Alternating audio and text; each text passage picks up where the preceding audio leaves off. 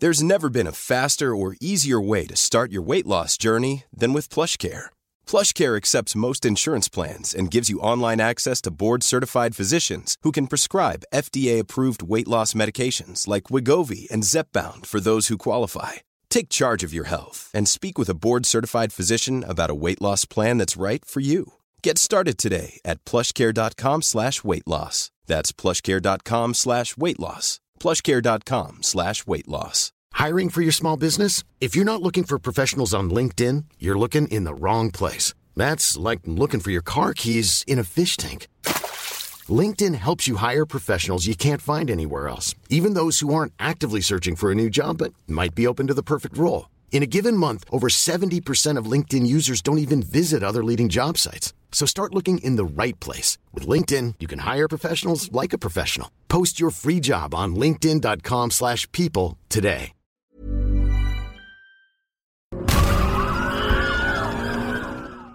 As obvious and inevitable as sequels are in Hollywood, they're also incredibly difficult to get right. Just do the same thing again and people will call you lazy, but try something radical and you risk alienating the core fan base. Though there are countless examples of sequels benefiting from terrific new cast members or bold changes in direction, as well as filmmakers ditching elements that people actually hated, there are also many movies which, for reasons either baffling or idiotic, removed one of the things audiences cherished the most. These 10 films all stripped away or severely altered a key element of the prior movie's success, be it killing off an actor or two, or even worse, recasting them. Misguidedly switching up the established tone, shedding the permissive R rating, or just simply explaining far more to viewers than they ever needed to know. Though not all of these films are terrible or even bad, though some of them certainly are, each undoubtedly suffered by deleting that which fans truly loved about their predecessor. For shame. I am Kirsten from What Culture, and these are 10 movie sequels that pointlessly took away things fans loved.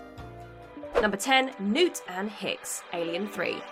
It's depressingly common for movie sequels to kill off characters, either due to the actor demanding too much money to return, or simply refusing to come back as a result of creative differences. But in the case of David Fincher's Alien 3, the decision to kill off Alien's much-loved heroes Newt and Hicks was not in any way motivated by financial or practical concerns. Ripley's surrogate daughter and best pal respectively, Newt and Hicks are given off-screen deaths at the very beginning of the movie, dying when their escape pod crash lands on the prison planet Fiorina 161. Though undeniably ballsy, it was a creative call which infuriated not only fans but also Alien's writer-director James Cameron, who called it a slap in the face. Once actor Michael Biehn learned that he wasn't going to be asked back for Alien 3, he demanded almost as much money as he was paid for his entire role in Aliens for his likeness to be used in the sequel. And he got it. Beyond the obvious shock factor, eliminating two fan-favourite characters who Ripley fought so hard to save in Aliens felt like an insult to invested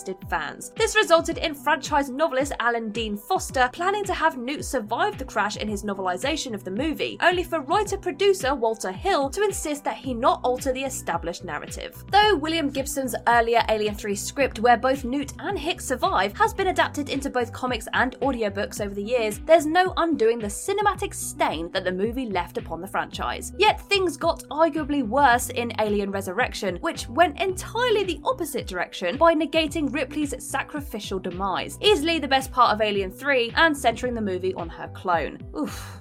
Number 9, the meaning behind Uncle Ben's death, Spider-Man 3. One of the most iconic scenes in comic book movie history is the death of Uncle Ben in Sam Raimi's original 2002 Spider-Man movie. The brutally tragic scene sees Ben fatally shot by a thief after Peter Parker fails to stop said thief earlier in the movie. The sequence brilliantly underlined the responsibility that comes with being a superhero and the consequences of one's actions, or in this case, inaction. It was a perfect primer to ensure that Peter left no injustice unpunished in the future. And while this through line stayed totally intact for Spider-Man 2, 2007's third film ill-advisedly retconned Uncle Ben's death to instead be at the hands of the villainous Flint Marko, aka Sandman. Beyond being a lazy-ass pull to make Spidey's feud with Sandman feel more personal, it completely undid the moral that Peter learned in the first movie. If Ben was killed by some random mook, then his failure to stop the thief ultimately meant nothing, and worse still, it made his hand in said thief's death that much more uncomfortable. Of all the many things Spider-Man 3 got wrong, from a character and storytelling perspective, this was easily the worst. Number 8, the classy spy thriller tone, Mission Impossible 2. Giving the sequel to a hit movie a starkly different tone is an incredibly risky move that's exceptionally difficult to get right. For every Aliens, Terminator 2, or more recently Captain America: The Winter Soldier, there are countless examples of failed tone-shifting follow-ups. Perhaps the most interesting and frankly ridiculous example to date is Mission Impossible 2. Arriving some 4 years after Brian De Palma's more measured 1996 spy thriller, the sequel stripped away most of the original espionage and tradecraft elements for a shamelessly stupid, wildly over-budgeted blockbuster effort from action film maestro John Woo. With heaps of slow motion, an impossibly convoluted plot, and a title theme performed by Limp Bizkit, it felt totally counter to the throwback spy yarn style of the original. It just couldn't look anything more like an early 2000s action flick if it tried, basically. And though Mission Impossible 2 can certainly be enjoyed as a brain-dead exercise in style over substance, the sequels thankfully return to the classier spy film inclinations of the original film, while taking a slightly more plausible approach to the action sequences that Woo did. Number 7. The potent anti-war message, Rambo: First Blood Part 2. The first film in the Rambo series, simply titled First Blood, was more a character drama with fringe action elements than an action flick in its own right, focused on the failed efforts of a Vietnam veteran, played by Sylvester Stallone, attempting to reintegrate into a society that would rather spit on him. First Blood was an incredibly rousing examination of how society treats war veterans, and could so clearly have been a standalone one-off movie. But its astronomical box office success ensured a sequel would be made, and despite Stallone co-writing the screenplay for First Blood Part 2 with James Cameron, they collectively failed to come up with a tonally appropriate story. Sadly, First Blood Part 2 largely betrays the entire point of the original by focusing on racking up ludicrous body counts. Rambo kills just a single person in the first film, by accident no less, yet in First Blood Part 2, Rambo slaughters 58 people. Due to the film changing tack so abruptly and effectively transforming Rambo from an emblem of war's cost into a sleek, savage killing machine, the general public came to associate the word Rambo with one-ton bloodshed, as bolstered by the next 2 sequels, which each upped the body count even higher. Though the surprisingly decent fourth film made a solid attempt to circle back to the more serious tone of the original, the damage had already been done to the character and the spirit of the franchise by then. Any modesty or subtlety the first film had was lost amid all the thunderous gunfire and bloodshed in the sequels. Number 6. T2's hopeful, optimistic ending, Terminator 3: Rise of the Machines.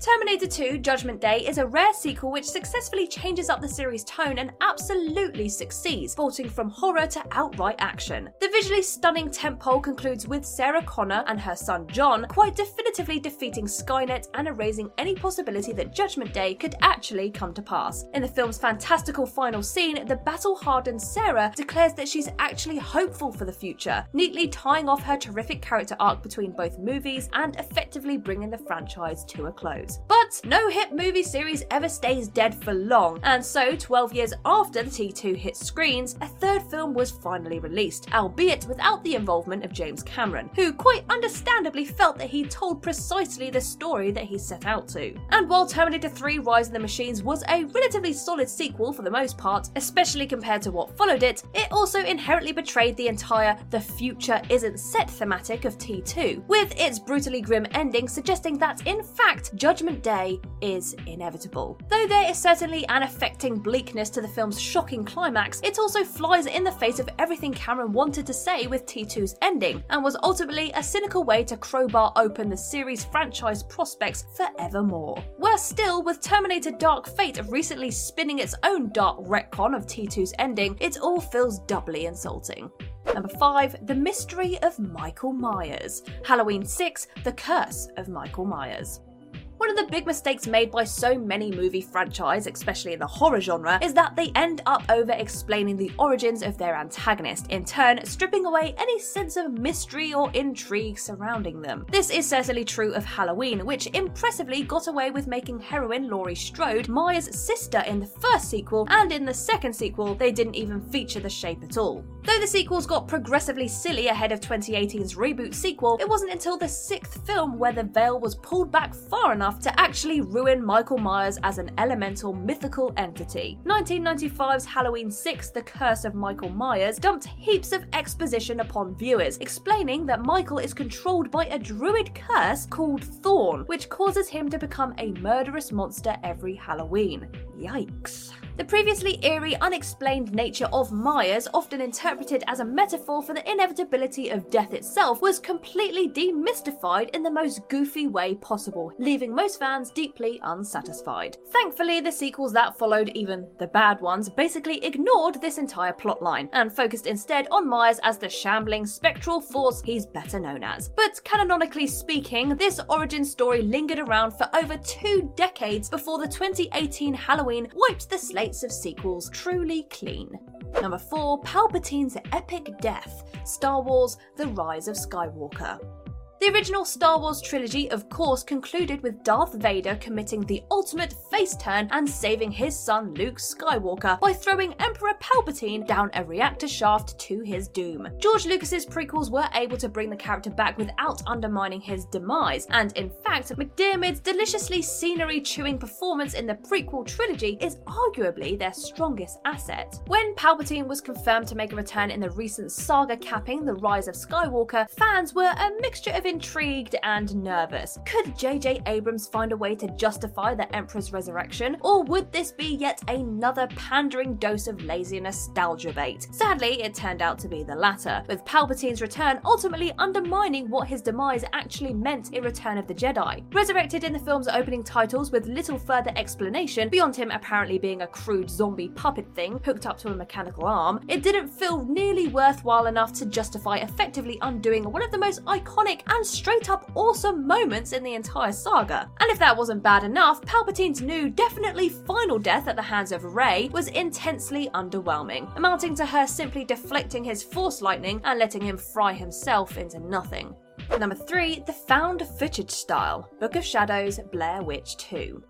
1999's The Blair Witch Project is one of the most influential horror films of all time, popularizing around the found footage format and making ingenious use of its low budget to imply that what the audience is seeing is in fact totally real. It might seem baffling to audiences today, but 20 years ago it was much easier to take The Blair Witch Project seriously as a piece of literally found footage, without every household in the developed world having access to the internet. This only helped the film become a viral word-of-mouth phenomenon which just had to be seen, and in the tradition of any hit horror movie, Studio Artisan Entertainment quickly put together plans for a sequel. The result was a film that really only felt like a Blair Witch movie in name, and though it was still financially successful, it clearly could have been a much bigger hit both critically and commercially if it kept the first film's unique, widely praised stylistic conceit. Instead, this was a bog-standard horror flick, and a pretty bad one at that, receiving 5 Razzie nominations, including an apt win for Worst Remake or Sequel. Number 2. The R rating. Live Free or Die Hard. The Die Hard franchise is defined by several things: Bruce Willis's wisecracking everyman cop John McClane, smug douchebag villains getting their deliciously satisfying comeuppance, and an R rating. With their potty-mouthed screenplays and grisly action sequences, the first 3 Die Hard films certainly earned their adult-skewing content ratings, and so much of the excitement surrounding 2007's belated 4th film was muted when Fox quietly confirmed that it was being rated PG-13 in the pursuit of fatter profits. The thing is, Live Free or Die Hard is a good movie, but due to its neutered, sanitized approach to violence and especially swearing, it just doesn't quite feel like Die Hard. The PG-13 rating means that even McClane's iconic catchphrase, "Yippee-ki-yay, motherfucker," could only be spoken aloud with a gunshot disguising the offending word, while the overwhelming majority of the action was near bloodless. Though there is an unrated home video release of the movie with liberal use of the F word, a lot of the swearing has clearly been dubbed in post-production, while all of the blood was also added digitally after the fact. The version that the majority of the fans have seen is the clean, family-friendly version released in cinemas, and that's just not what Die Hard has ever been about. Ironically, the R rating was restored for the 5th film in the series, A Good Day to Die Hard, but it didn't help much, given that the film was, well, terrible. Number 1. Rachel Weisz as Evelyn, The Mummy, Tomb of the Dragon Emperor. The failure of the Tom Cruise starring The Mummy reboot merely reminded everyone how much breezy fun the first two Brendan Fraser starring Mummy movies were. They weren't high art by any means, and The Mummy Returns foisted that unforgettable CGI abomination of the Scorpion King, or Dwayne Johnson, upon audiences, but they knew exactly what they were and delivered accordingly. The films were also defined by their supporting cast, especially Arnold Vosloo as Imhotep and Rachel Weisz as Rick O'Connell's love interest Evelyn Carnahan. Weisz brought some much-needed feminine charm to the first two films through her remarkable chemistry with Fraser in particular, so fans were hugely disappointed when it was revealed that she wouldn't be returning for 2008's threequel The Mummy: Tomb of the Dragon Emperor. Given that Weisz won a Best Supporting Actress Oscar in 2006, this could have simply been down to the actress wanting to distance herself from a hokey blockbuster role, except it later emerged that the production made it rather unappealing for Weisz to return. Weisz was ultimately replaced by Maria Bello, a great actress but a bad fit for Evelyn, and it was eventually confirmed by director Rob Cohen that the 37-year-old, at the time Weisz, wasn't thrilled about the idea of playing a mother to a 21-year-old. Rick and Evelyn's son Alex did of course appear previously in The Mummy Returns, though the character was significantly aged up for the threequel, seeming to imply that Evelyn had given birth to him when she was incredibly young. Considering that Alex's age had virtually no bearing on the film's plot, would it have killed the production to just age Alex down that little bit and keep their star happy? Instead, they pressed forward, and the world was deprived of another Fraser-Weisz re-pairing. Boo.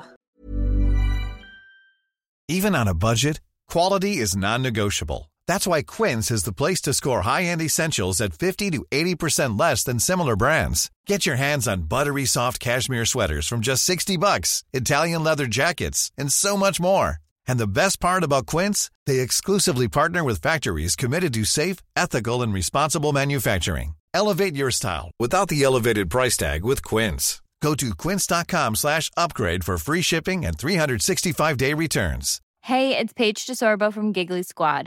High quality fashion without the price tag. Say hello to Quince. I'm snagging high-end essentials like cozy cashmere sweaters, sleek leather jackets, fine jewelry, and so much more. With Quince being 50 to 80% less than similar brands. And they partner with factories that prioritize safe, ethical, and responsible manufacturing. I love that. Luxury quality within reach. Go to quince.com/style to get free shipping and 365-day returns on your next order. Quince.com/style.